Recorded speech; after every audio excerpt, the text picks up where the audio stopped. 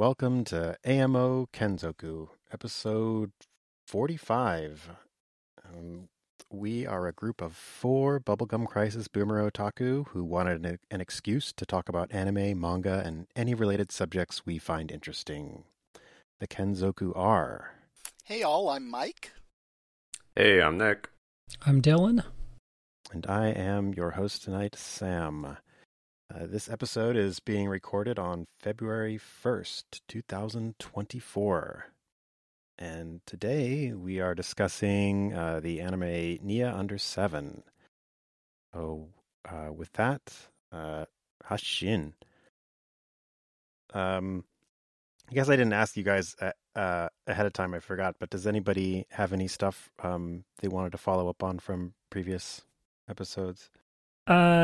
Yeah, I don't know if it's quite a follow-up or what, but I started finishing watching Isekai Oji-san.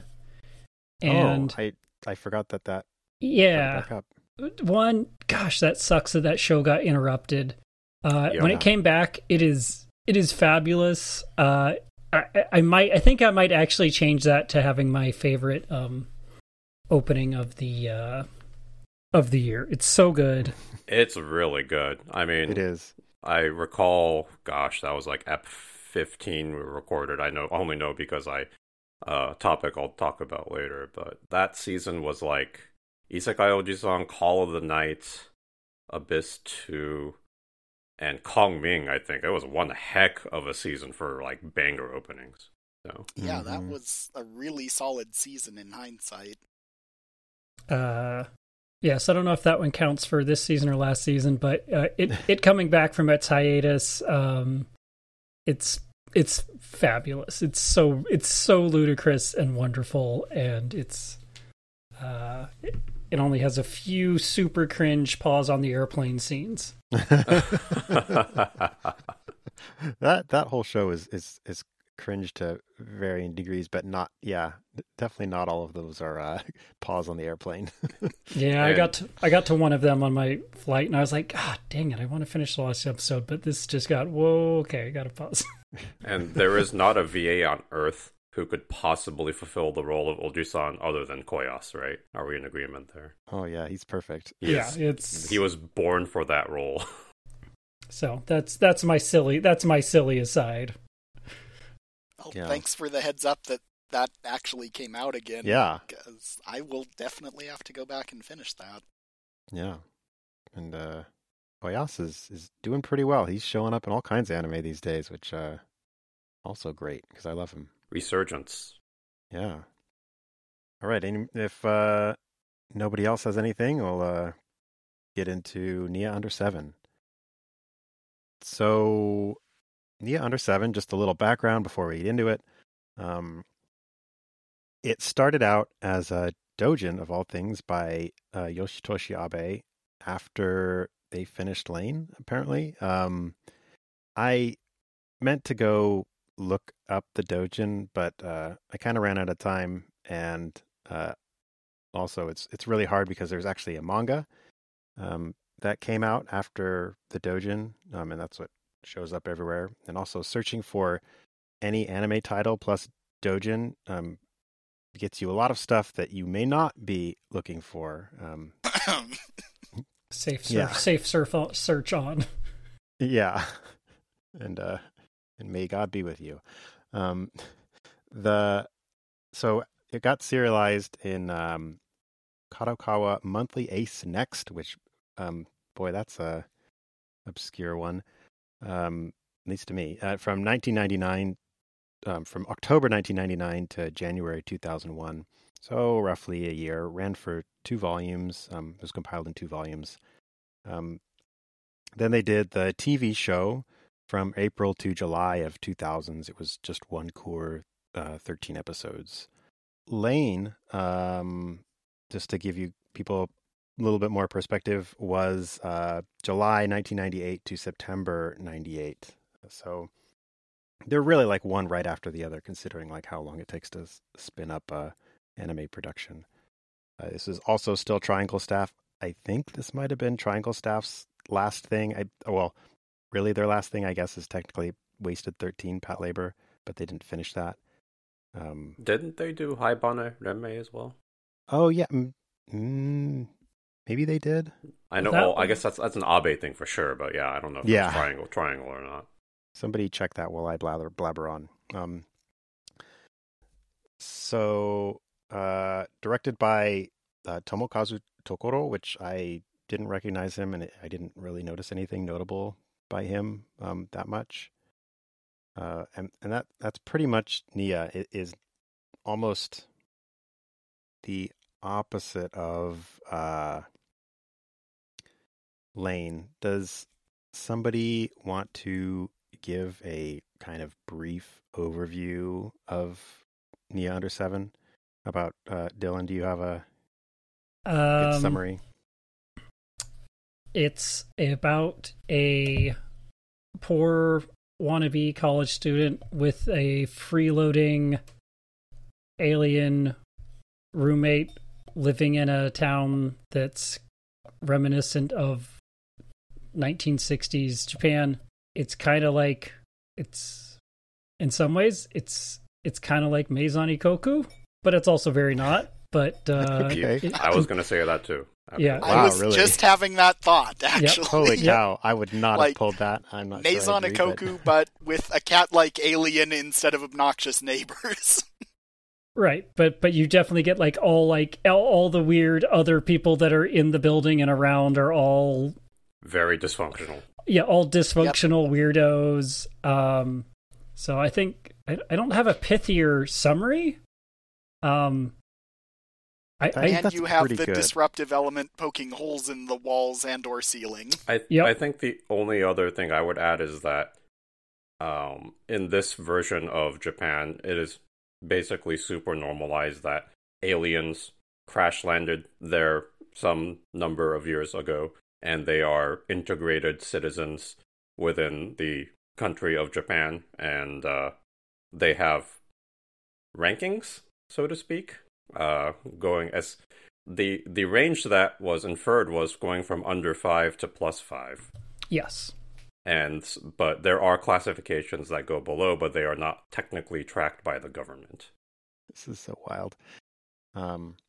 Yeah, when you guys say that it's kind of tough to, I don't know, describe it, I think that in particular is a important feature of the show that almost bugs me about it, but also is the charm of it. I feel like it's kind of a show a little bit about nothing. And Nick, you had said you had said on a previous episode that Call of the Night reminded you of this. You want to justify yourself there? So at when we were recording, this was like a year and a half ago, Ep 15, and at that point I had only seen about 3 episodes of Call of the Night. That's what aired. I feel like early on there were parallels because not a lot happens in both shows early on. Call of the Night later diverges greatly. I will say they are no longer at all similar, but I think early on you have a main character who's kind of an oddball student who doesn't fit in, and then you have a partner who is very not normal compared to the rest of the world in Nasuna and Nia, and those two characters kind of dictate the life pace of the other. Is how I think kind of saw it. Other than that, I don't think there is much similarity. I think I much more agree with Dylan's description that it's like Maison Ikoku but modernized with Abe's kind of zany sensibilities attached to it. Boy, I'm not sure I'm on board with the Maison Ikoku characterization, but it is missing a very obvious key element of Maison Ikoku. There is no weird, strained, romantic tension. That's for sure. Yeah. That is completely mostly not devoid. Completely. Yeah, with Genzo is definitely a factor in the show at various points. But I like going back to what you were saying, Sam, about how it's a show about nothing. I think that is its charm. I think the definition, the the secondary title, Domestic Poor Animation, kind of encapsulate this title better than any other phrase possible. And I think that's kind of why I still think back to this show, is there's really not, even back when it aired till now, there's really nothing that I can't compare the show to anything one-to-one. There's elements that I think I can, or, general themes, but, like, overall, there's not another show that's really like Nia, I feel. At least, and at least, is pleasant to watch. That's a good qualifier. One of the things that I thought was interesting about it, like theme-wise, was how it's very vibes heavy, much like the previous show they did, Lane, and other Abe-attached things. Like I think of Technolize, which I think he only did character designs on it, but it also has a very vibes-heavy plot or feeling to it, where there's not a lot that's concrete about like what there's no like big overarching conflict, at least not anything that's spelled out. A lot of stuff is implied, and you just kind of ride the vibes for 13 episodes, and stuff happens. I don't know. What do you think, Dylan? Yeah, I agree with that. I do want to slightly disagree with the director, Tokoro Tomokazu, not having done stuff. He's been a real strong key animator back into like the 80s, like back onto being key animator for like Honeamis and a ton of other stuff. And I think interestingly, for Lane, he was the Navi. He did all the Navi layout and like the computer work there, I think. Which is kind of an interesting thing. You're like, oh, okay, all right. And then that, I think, feeds into, I'm pretty sure that he was very involved in when they have their retro game, video game challenge. Best episode. That was great. By far. So that sort of computer stuff. There was another thing where he did like some kind of interesting computer graphics. Oh yeah, for Utena the movie, did the computer graphics production like stuff in there. So he's been a very talented key animator back to like Demon City Shinjuku, and then like Bubblegum Crisis, and then throughout like all the 90s and 2000s, and continues to do more stuff. Still relatively active recently. Just looking at his work as just directing. So Nia Under 7 was his directorial debut, I believe, followed by he did direct Haibana Renmei as well. Oh, okay. And then he did but it was not Haibana was not Triangle staff. It was a newer studio called Radix Ace Entertainment, but I did not. Tomokazu Tokoro still directed, and then he even directed the first 4 episodes of Hellsing Ultimate. Oh, that's right. Yeah, it was Hellsing Ultimate was the other. That's a pretty big deal, I think. Yeah, real cool, well done thing that was involved in. Anyways, in my defense, I was mostly interested in like directing or any kind of writing thing. So, and also, this is what I get for looking at Wikipedia instead of going to ANN. For their credits. Yeah, I double checked. I was already on Wikipedia, so one of the other things that I think, because I just I shared and watched, there was a really cool 15-minute. If you look on YouTube, if you look up Abe, you look From Lane to Nia, there's like a 15-minute video. Really cool interview one, and he kind of goes across more than just Lane to their other career stuff, but says that pretty much like right as they were finishing up Lane, that they're like. That Ueda Yasuyuki, the producer, went to him and was like, hey, we need to do something that's a little lighter. And he's literally saw like pretty much kind of like a Dojin scrub, like 2-page thing that he had drawn about like this kind of like alien that was like living in a hot springs. And he was like, yeah, do that. Come back in 2 weeks with something. And he kind of like came back with the rough kind of outline and stuff, and then they iterated through, and it seems like it was kind of like, at least as I understood it, I could be wrong, it seems like it was almost kind of like simultaneously done as like an anime, and then he was kind of like doing the manga and the doujin like work kind of at the same time, kind of like as Sadamoto was doing like for the Eva manga, where it was kind of like, okay, it was a TV and a manga and they're both related and slightly different but also the same. However, yeah, the manga ran for 2 vols, which is basically the same number of stories as the TV. I think manga has 14 chapters, whereas the TV is 13 episodes. So when I was rewatching this show, I was like, I don't think I like this. But as it went on, I was like, no, I actually do. But I think that might be in spite of some of the stuff they do. Nia in particular really does not want me to enjoy the show. She's just like utterly unlikable. I don't know how you guys. She's meant to be insufferable, right? Like, sure, yeah, yeah, she is insufferable for sure. But I think that's part of her charm, though. It's like she's completely gives no. Well, let me give some context to that. Like, okay. She doesn't. Every other character's life is pretty routine, mundane.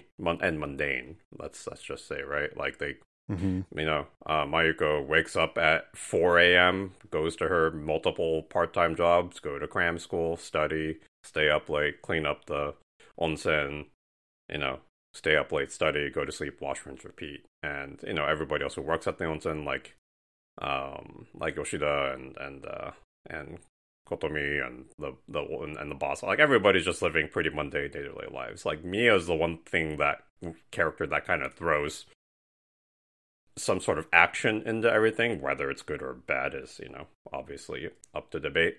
But yeah, I do agree though. Like, but what's interesting is when Nia's not there, the show is completely different, right? Because the third and second to last episodes, she's basically gone for 2 straight episodes, like completely gone, right? Not even around at all. And the show's pace and everything just completely takes a U-turn. Like it gets very melancholy and kind of depressing. So I think she adds this kind of vibrant note to the show, and as long as it's in small doses, I think she is a critical piece of it. But anytime she's around for too long, because like her whole gimmick is, I'm hungry, feed me, and I'm going to do what I want.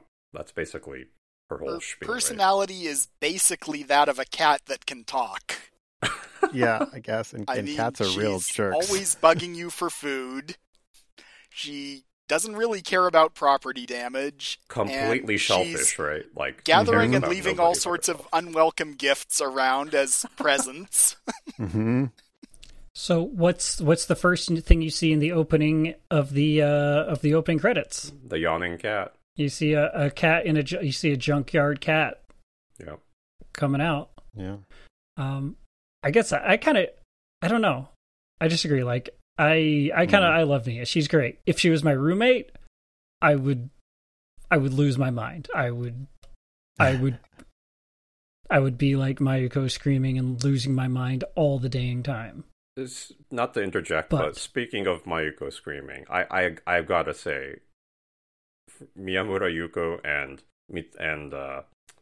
Ayako Kawasumi are like the perfect duo in this. Oh my god, the VAs are so good, and then you've got Fumiko Orikasa as Chiaki, and she's outrageous. Like those 3 are so good. Yeah, they're stellar. I think this is one of Ayako Kawasumi's first main leading roles, because I think her first one was Melfina in Outlaw Star, and then I think she did something else, and then she did Mayuko, and this was she did Maharu, of course. But everyone's favorite maid. But that's after this, isn't it? Marumatic was 2001, I think, so right after this. Okay, I want to say. But just barely, yeah. Barely, but and then every show for the next 20 years has had her as a lead. Literally, like I think it's like a third of the show since then. And then she was cast as Saber, and of course that's been her career basically for the last 15 years, unfortunately, in my opinion, because Saber is such a milquetoast bland character, and I think with Mayuko you really see her range, right? Like she's just calm and collected and depressed really well, and then you hear her scream like and it's like this. It's really unique, like it's so wonderful. Great, but their chemistry is perfect as far as like the VA do. I mean, I don't think they ever worked together again after this. I mean, for those that don't recall, Miyamoto Yuko is most famous for being Asuka and Eva, but she still does things to this day. But Nia is definitely, I can't imagine another person doing Nia as well. Oh yeah, it's that voice. It's just and it's very grating. And it's really cool as Nia too, because like she doesn't sound at all like, you know, like you think of like her Asuka voice. It's totally different sounding, which, you know, is the sign of a good professional. You're like, oh, I didn't really. realize. I feel like really? I feel like the tone is identical. Huh? So. No, I'm with Dylan. I think she does a good job of playing it. Really, totally different sound. I think Miyamoto Yuko is one of the few VAs who only has one voice, but it's so good that they use her in very specific roles. But I feel like every character she plays sounds very similar.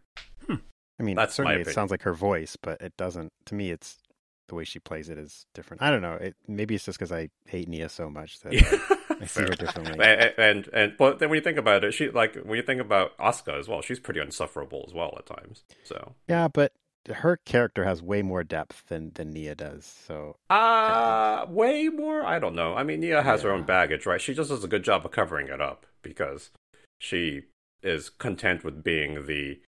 I mean, we can get into the topic of like themes in the show, but like she is probably the most discriminated against character in the show constantly. Let me interject here and say that Nia Under 7 was actually the second time they worked together because Aisha Klan was...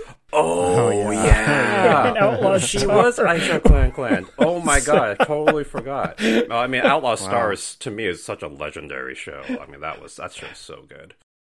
Sorry, I had to... Like, no, actually, they had worked together. Yeah, thank you. Yeah, I feel terrible. Yeah, 100%. But again, I feel like Aisha Klan, like you can immediately tell it's Ayako Kawasaki. And not it was Miyamoto Yuko. Like she, again, it's her one voice, and that's fine. But, or what I was saying was, Nia. I contest Nia not being a complex character because she is discriminated against a lot, and I think it really does like. Affect her, but she plays it off in a more comical way because that's how she copes with it, is my opinion. I don't know how everybody else thinks. Well, I'll let somebody else talk about it. Mike, what do you think?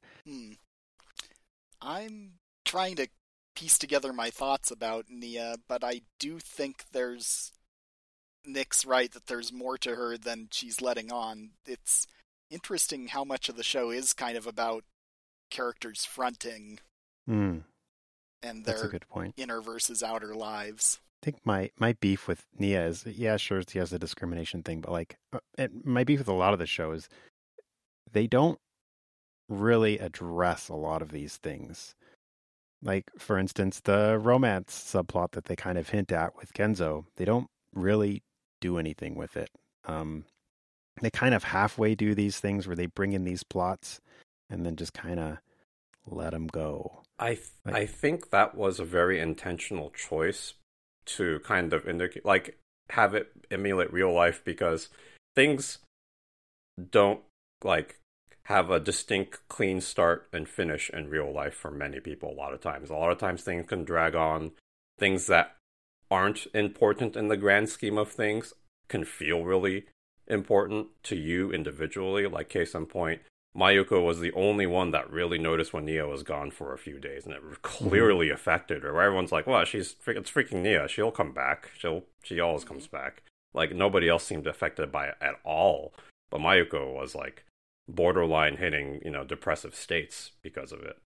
So, which I enjoyed. I really appreciated that. And I think that, and I get what you're saying about certain elements not being developed. I think that's again an intentional choice because they want this show to exist outside of the 13 episodes we watch. Like there was clearly history before it, and life is clearly going on after it, and that's okay. I feel like that's a cop-out, though, because, I mean, it's their job as storytellers to kind of tell a story, and certainly you don't have to like wrap everything up, but I feel like they could have focused more, like heck, cut the whole Genzo romance thing. Like he didn't really do anything. Like you don't have to leave these threads unpulled on. Like a lot of the side aliens things who were there. Like I thought that they were going to do something with that alien who was the actor. And he appears like at the very beginning and the very end, right? Like, yeah, for like a few minutes. Yeah, that was hilarious to me. Nothing. Like so. Like I don't know. I feel like maybe there's. I don't know. I think that was a mistake. I don't know that. And I think that was a very clear design. I think Mike and I are along the same lines. I think that the show clearly is. I think these are all very intentional choices, and I think it's either going to jive with you or it won't. And I think Sam, for you, it clearly didn't. And I think that's fine. This show is definitely not for everybody. This is a show that it is difficult for me to recommend to some people because it's a show where very little happens. Like overall, like you see, this is probably one of the most slice of lifey shows, in my opinion, by my definition of just it's very day to day, and the amount of conflict and extreme change to drive a plot is very minimal. Like this, like between episodes, like it's everybody's doing the same thing every day, basically, with minor deviations here and there, with no real conflict. Yeah, I mean, like I said, it's for me, it's a vibes show, and I did enjoy the vibes, but I don't, I didn't need to see every episode. Nia is a jerk, and Maiko is poor, and et cetera, et cetera. And then at the end, in the last like 3 episodes, they really kind of pull things together to give you kind of a more of a cohesive plot to it, which I really liked. I really enjoyed the end of it. I thought that was they said, in my opinion, they said a lot in the last 3 episodes. I think I agree with you there for sure. They finished up very strongly. I did really, really like how it wrapped up, without really anything changing either. So yeah, go ahead, Mike. Sam's complaint reminded me of a show that I really did have that complaint about, which was This Ugly Yet Beautiful World, that just kept teasing you that it was going to turn into an action show and then never really did, or turn into much of anything interesting, really. Whereas I didn't feel like this led me to expect really much more than it delivered on, so I was just along for the ride, I guess. Sure, low expectations. It didn't sell you as trying to do anything, so it didn't really matter that it didn't. Is that what you're saying, basically? Yeah, and it did surprise me with, moments of some really nice character or other animation that just kind of drove the added impact to the particular scenes. Mm-hmm. And then it interspersed gags just infrequently enough that when they did happen, I really did actually chuckle quite hard. Like the one scene when they're talking about, oh, Nia's such a free spirit, and then it's like her as the Statue of Liberty holding an ice cream cone, just so random, and I loved it. And the art they used, the little sketchy art they used for that was perfect, like shades of Masaru-san, right? So I mean, I love that kind of stuff, but. I don't know, Dylan. What are your thoughts on the show overall? It seems like Mike and I are kind of on one side and Sam's on the other. What's your take on it? Pick a side. So I remember watching it and quite liking it. It's been quite a while since I've seen it, and watching again, I love it. I think it's the defining best thing of the slice of life show that has become this whole thing in the 2000s there. And I think you could look back at this and be like, yeah, this one's probably better than whatever other slice of life shows are going on. There are definitely, I can understand it being a thing where you're like, yeah, they don't pull at those threads, for nearly any of them, which is both good and bad, because it's cool. It's okay, but they also, I think in some ways, and I wouldn't call it low expectations, but it's also kind of you don't ever really feel like Genzo's gonna man up and do or say something other than delivering more rice. you never get the expectation that he's going to man up and do anything, and you never really get the expectation that Mayuko is either. But I think it does have a lot of really nice, interestingly done character stuff, and the point where Mayuko gets the most depressed and she just like loses it for like a while is when Kotomi is like, oh yeah, well, what are you going to do with your life? And she's just like, I don't even know, like, and just she gets out of there. So I think it's a fabulous show that I definitely wouldn't recommend to everyone. Like, but it's one of those ones that I could easily be like, if it were easily available, which is minorly annoying. Like, yes, you can purchase the discs, but it's not up on Crunchyroll or Netflix. I don't think it's on any streaming platform. Yeah, right which makes it more annoying to watch. But it'd be one of those shows where I could be like, you know what? You should watch the first episode. If you don't love the first episode, stop, because that's like it is what it shows. But if you like what they're going for there, you've got it. Yeah, it doesn't, as they say, get better later. It is what it is in the first episode. Yeah, it does. It never does misrepresent itself. Yes, was I think one thing we should be able to agree on is what you see in the Ep 1 is what literally Ep 1 ends the same as Ep 13, like literally almost one for one. Yeah. Right. Well, so I will repeat myself a little bit, and I think those last 3 episodes are phenomenal. But I'm not sure it's worth the rest of it if you don't enjoy the arcade episode. Like, come on. I mean, that's a funny gag, but like I don't know, they were doing a lot of those that I thought were fun too, like going to and again, oil and... the oil, and that's the thing is like they intersperse just enough really random, like how it's like you see random bouts of Yoshida being like a pyromaniac. Like every time he's in front of the boiler, he's like gets demonic almost. I'm just like, whoa, this is okay.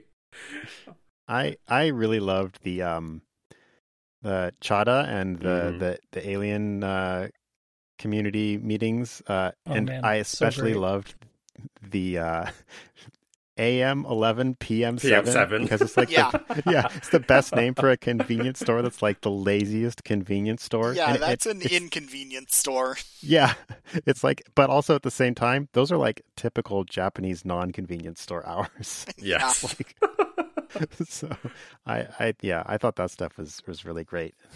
One thing that I also thought was interesting, like theme-wise, was the similarity in theme between this and Abenobashi, which came a little bit afterwards, of kind of things changing and how that sucks. Like a big subplot of it is the bathhouse, which I think is one of the kind of few real running plots in the show that I enjoyed. That just people don't want to use public bathhouses anymore. Much like in Abenobashi, it was the shopping district, right? The shopping arcade were going away, and people just don't. Oh, I see. That's where you're comparing. I was like, I don't see the comparison because Abenobashi is like almost, at least episode to episode, is completely different in that each episode is wildly different from the previous one, and it's great. I mean, that's probably I would like to nominate that show to be something we all rewatch and discuss because it's probably been equally. I think we showed this and Abenobashi either on the same year in club or maybe back-to-back years. I know they were roughly close, but they were both definitely made in roughly the same era Abenobashi as well. 2002. Yeah. So I thought that was interesting to kind of see that same zeitgeist of probably coming, to be honest, from the older people working on the shows, feeling that as they got to the age where they kind of feel like that things are changing and they don't like it. How little they knew that wait another 20 years and it's even more wildly different worse, now. Yeah. I'm sure they're even crankier now. But I thought that was kind of interesting to me. Although Abenobashi came out farther enough along that it could have been picking up on this from other people at the same time. But again, I think it's mostly just a coincidence of probably age. I mean, if I boiled this show and Abenobashi down to just, moods, I'd say that they're roughly the same overall moods of the show, even though they go very different places. I did bring it up to say that, yes, I do think they agree in some kind of theme and mood, although overall I feel like they're pretty different. I mean, if I may use this analogy, I feel like Nia is more like chill and relax, like if we were to use recreational drugs, like Nia is more like having a joint and relaxing in the evening, and Abenobashi is more like taking psychotropic mushrooms. Yes. Is kind of what it feels like to me. But they both definitely have that mood. Some very powerful stimulants involved in Abenobashi somewhere too. Yes. Yeah, it's a proto-trigger show.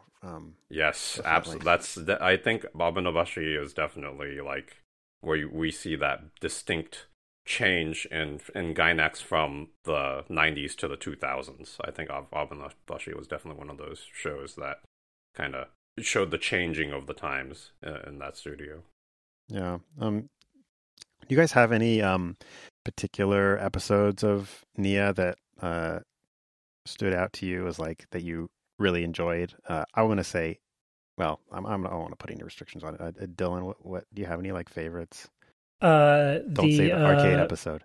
No, the special oil episode where they go down to the crater. I love that episode. It has everything when Yoshinen lights his arm on fire. Yeah.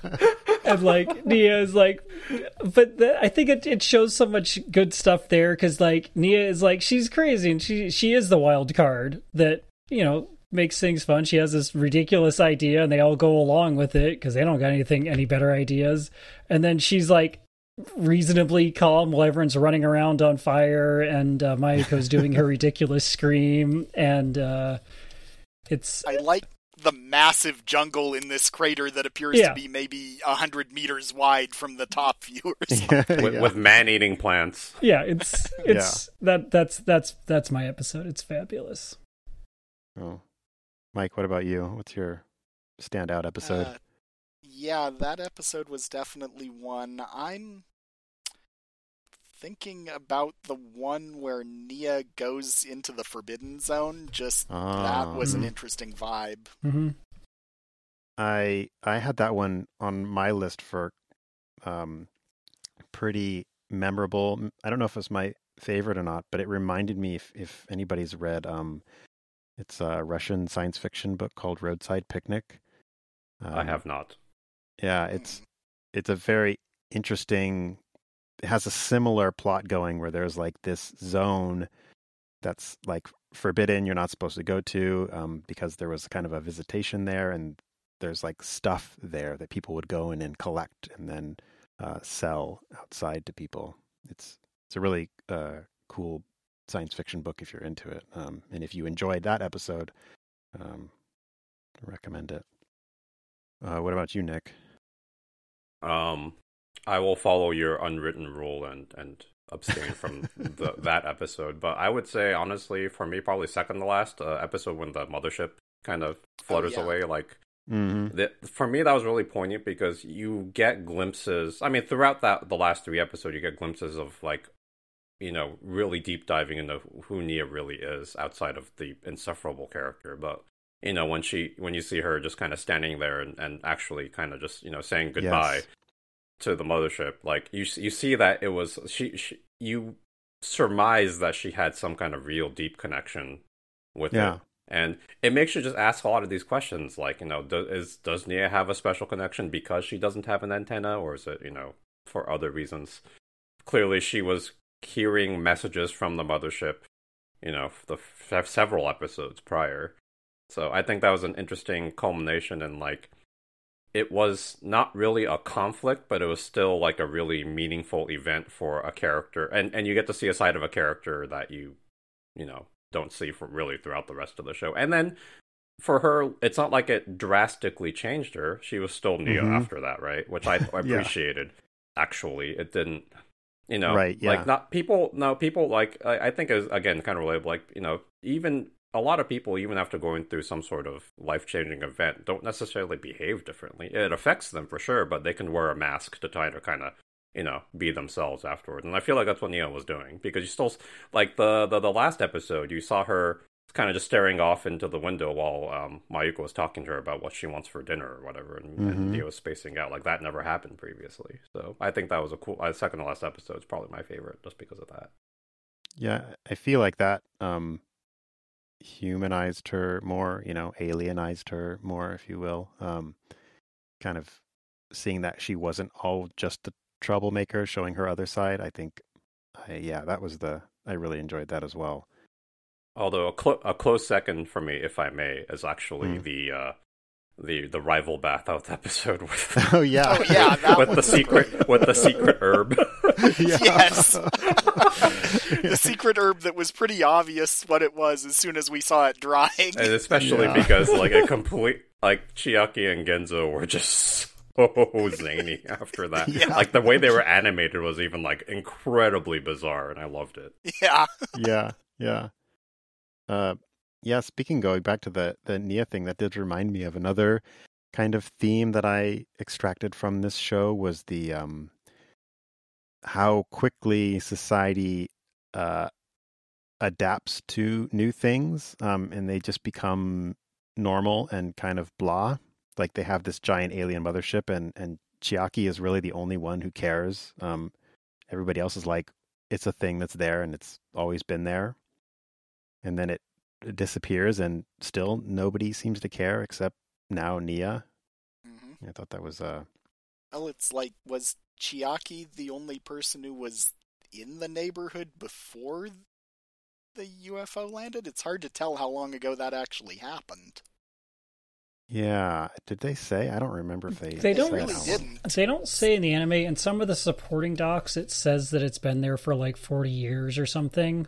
They inferred decades, because for anybody, any young adults made it seem like it was already just a daily regular thing for them. Mm-hmm.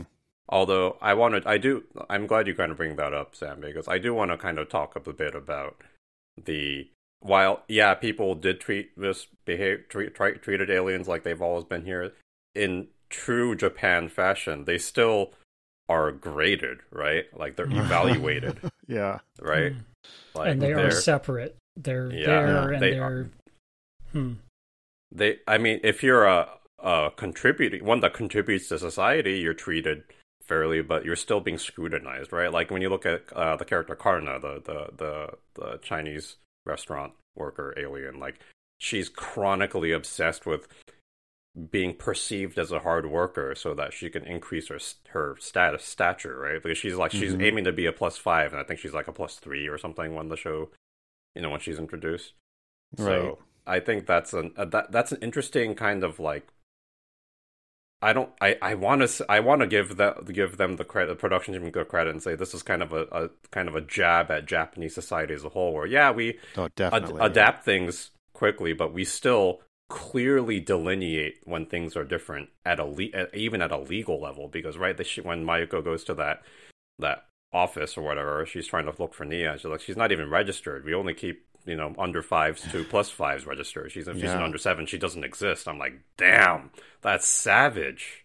Yeah, that's so harsh. That's so harsh. Like this person doesn't exist just because she is a bum. I mean, she's an insufferable character, but she exists.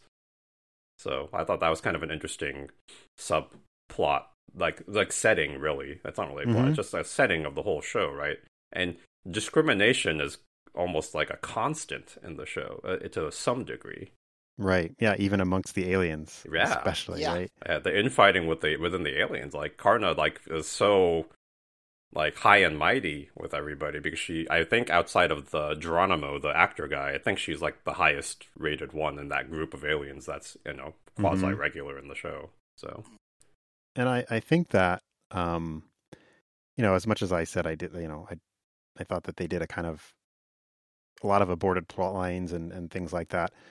One of the things that I did enjoy about the show is how they did kind of have these things going on, even if I don't feel like they really resolved them. It did keep it interesting, kind of the interactions between the different Aliens, and then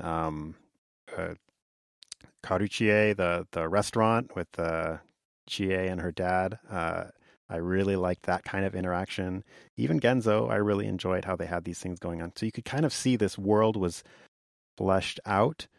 It just didn't feel like they fleshed out the story as much. That was, I guess, if I were to narrow down my complaint. And similarly, one of those things that I know, at least I feel like I know upsets you, Sam, that they did not do is they didn't ever have any of the big, hey, let us tell you the exact history of everything. Yes. The super, what's the term for it? Exposition? Yeah. They didn't have this. They never had, I can't think of a single, like, large-scale exposition. Like, yeah, Chiaki said a couple little random things, but it was no exposition blobs. You just, like, even about Mayuko and her history and her dad and why she's living there and not with, like, where's her mom? Why isn't her mom around there? What happened? All these things. And you could be like, yeah, they didn't tug at those things. They never explained them, but they also didn't give you the exposition blob. Yes. I appreciated that greatly. Like, I would much rather they leave those things out than to be like, yeah, I'm just going to explain to you in this totally unnecessary conversation about, how everybody got here. And towards the end, they did just enough to let you flesh out Mayuko a bit more. There's that one scene, I want to, maybe the second or third to last step, where she and Genzo are walking back from, she's walking Genzo to the station, and he's talking, this was right after she had that conversation with Kotomi about not knowing what her future is, and Genzo's like, I think you used to write such wild and wacky stories. And, you kind of, and that was such a strong character building moment for him, yes. But it also gave us way more context on Mayuko, right? Like, what she was, like how she was growing up when when her dad was still around, and how she had these wild. And part of me I think that's when I started to fill in the gaps myself, and how maybe this is totally me, like, projecting, but, like, maybe what we see as Nia Under 7 the show is actually Mayoko's retelling the story of her life growing up with this zany cast of people that she had around her, is what I'd like to think, just because that's a way to romanticize it. I think that's a little bit of a stretch, but I think that would be kind of cool if they had a little thing where it's her, like, drawing a manga or doujinshi, and it's actually Nia Under 7, because she decided that's going to be what she pursues. I thought that would be cool. Yeah. But that's a cool way to frame it. Even if it's not the case, that's my headcanon, and that's fine. Yeah, no, I really like that. That's kind of cool. But they did just, and then there's, like, little flashbacks. Like, there's this one towards the very end where she's having this flashback that was, at first I thought it was a call back to that scene when Chia and her dad were walking back from the onsen, and they stop by that field. And I love it when they do this in old animation where, like, it's nighttime, so everybody's gray, like, colored, like, dark blue, because it's really dark outside, and they're she's playing with the fireflies, and the dad says, don't, you should let it go because they only burn for so long. And it kind of is this melancholy moment. And then a couple of episodes later, Mayuko has a flashback about when she and her dad were in a firefly field. And just, it was very short. It was like 2 images, but you kind of start seeing pieces of her childhood, and clearly she had some kind of special relationship with her dad, because obviously she carries that watch with her, right? It's the men's watch the whole time, and that's a constant in the show. Yeah. Like, all in all, I'll say the show is, I'll give it, it's pretty good. I think they make a lot of good choices. I just don't think it's done cohesively enough for my taste to elevate it to a really high level. But I still think it's a good show. And we're getting close-ish to the end, but one thing I did want to hit on is the Space Jam factor of this this show, and that so I had been looking, anytime I see a URL in a show or anything like that, I go open up a browser and try and go there. The first one I saw was niaunder7.net. Under is all spelled out, and that's like a Japanese SEO blog spam website now, which is kind of weird. There is an official Genion website that I went to, which obviously Genion doesn't exist anymore, so those links didn't work. But I went to the Wayback and looked at it. And what was interesting to me is that the site looked like it went down around 2016, but before it went down in 2016, somebody had actually put in the effort to convert the Flash website, since of course it's a 2000s anime website, so it was done with Flash. Somebody had converted it to run it through one of those things that converts it basically to JavaScript and Canvas.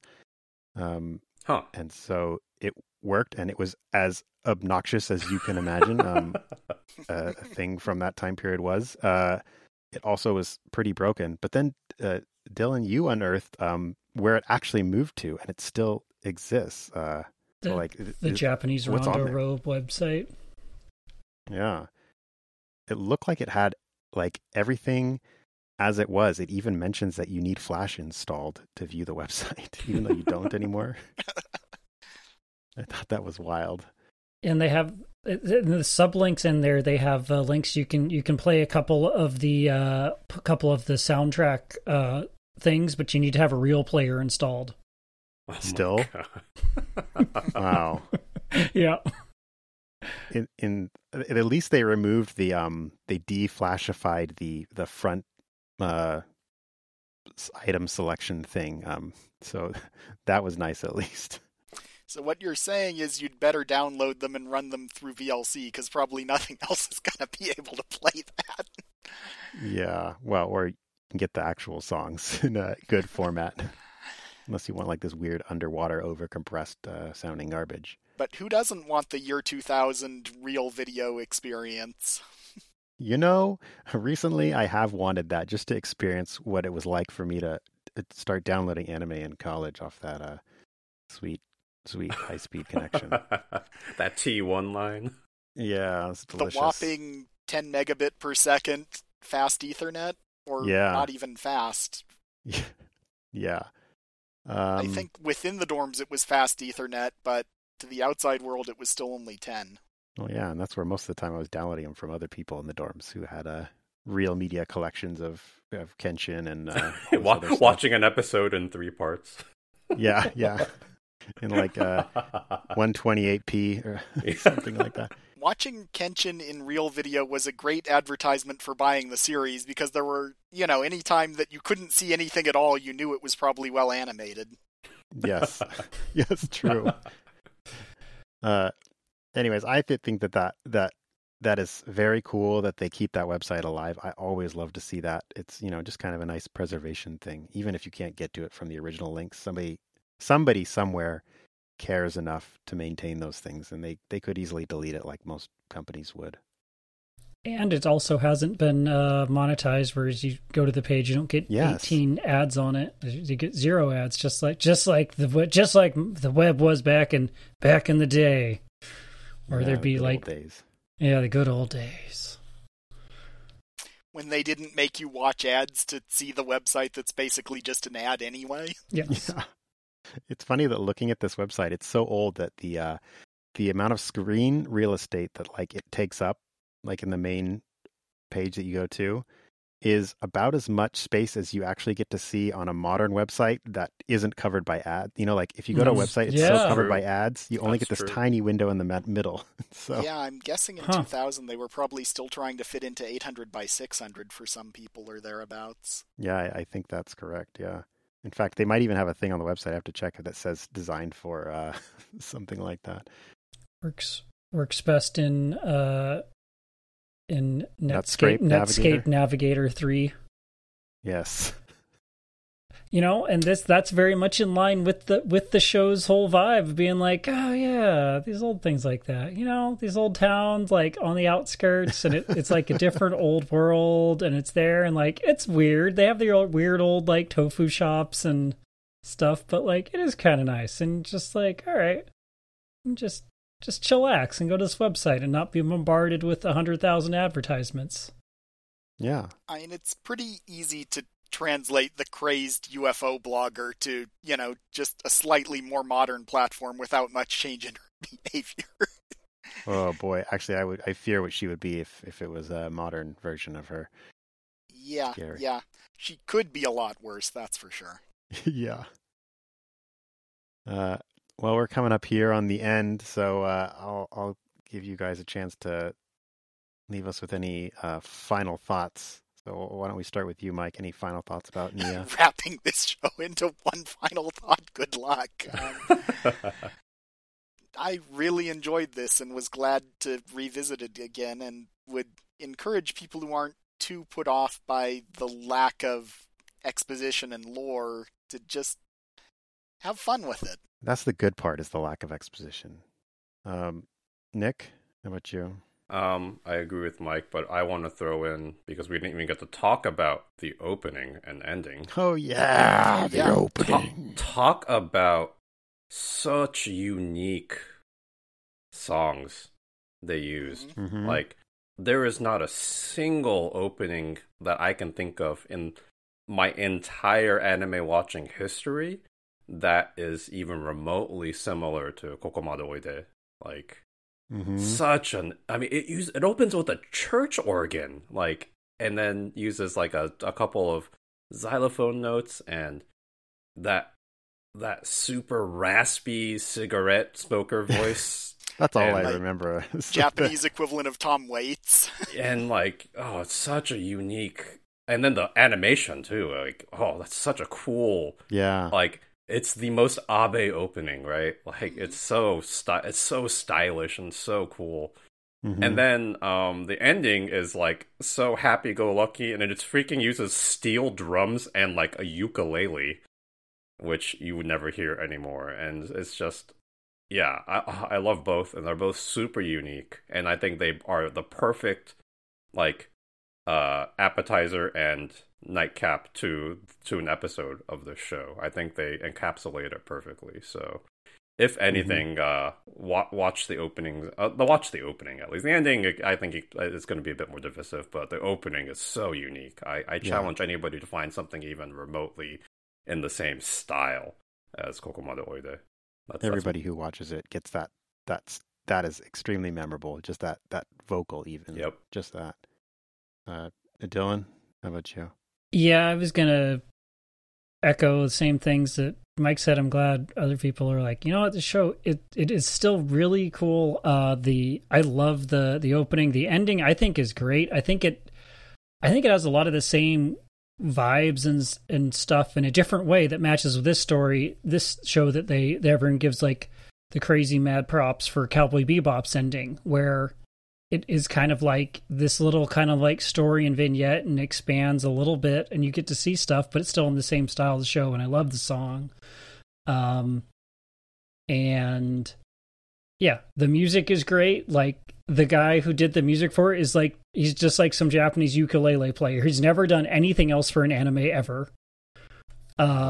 He's released a best selection of his ukulele playing like Hawaiian ukulele stuff. And like, his website is also a Wayback Machine without. it's a super Wayback Machine website. So yeah, I love it.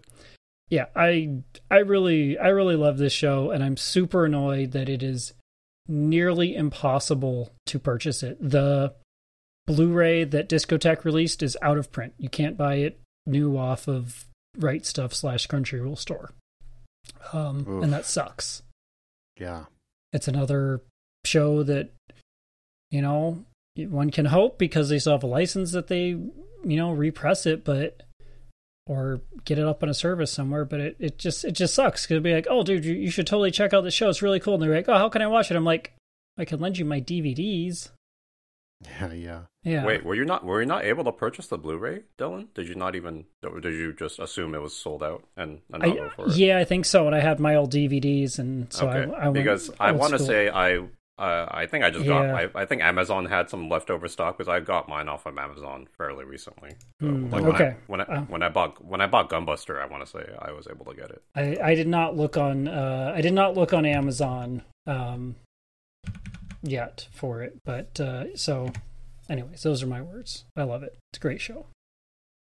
Yeah. As much as I as many mean things as I said about the show, I hope it gets across that I still enjoyed the show a lot, and I do think it's worth checking out. But like was said, if you don't like the first episode, well, you can just stop there. But if you do like the first episode, well, it's basically that, and then it has a really great ending. And it is a shame how hard it is to find. I actually had to watch mine on YouTube because I don't know where my discs are. But there's a kind of a sub thing. Maybe you can do an episode someday on like the way physical media is going away, and pretty soon it's going to be hard to find a lot of things, I fear. But I can't believe you guys talked about the opening and the ending, but didn't mention the India facts at the end of every episode. Oh God, those it's India facts. They're so great. I love it. So great. It's I Hetare. love that. Yes. So great show. All right. So next time we meet, we will be discussing winter 24 season. We're going to be about midway through by that time. So yeah, look forward to that. Catch some shows and then follow along with us. With that, this is AMO Kenzoku signing off. Saraba.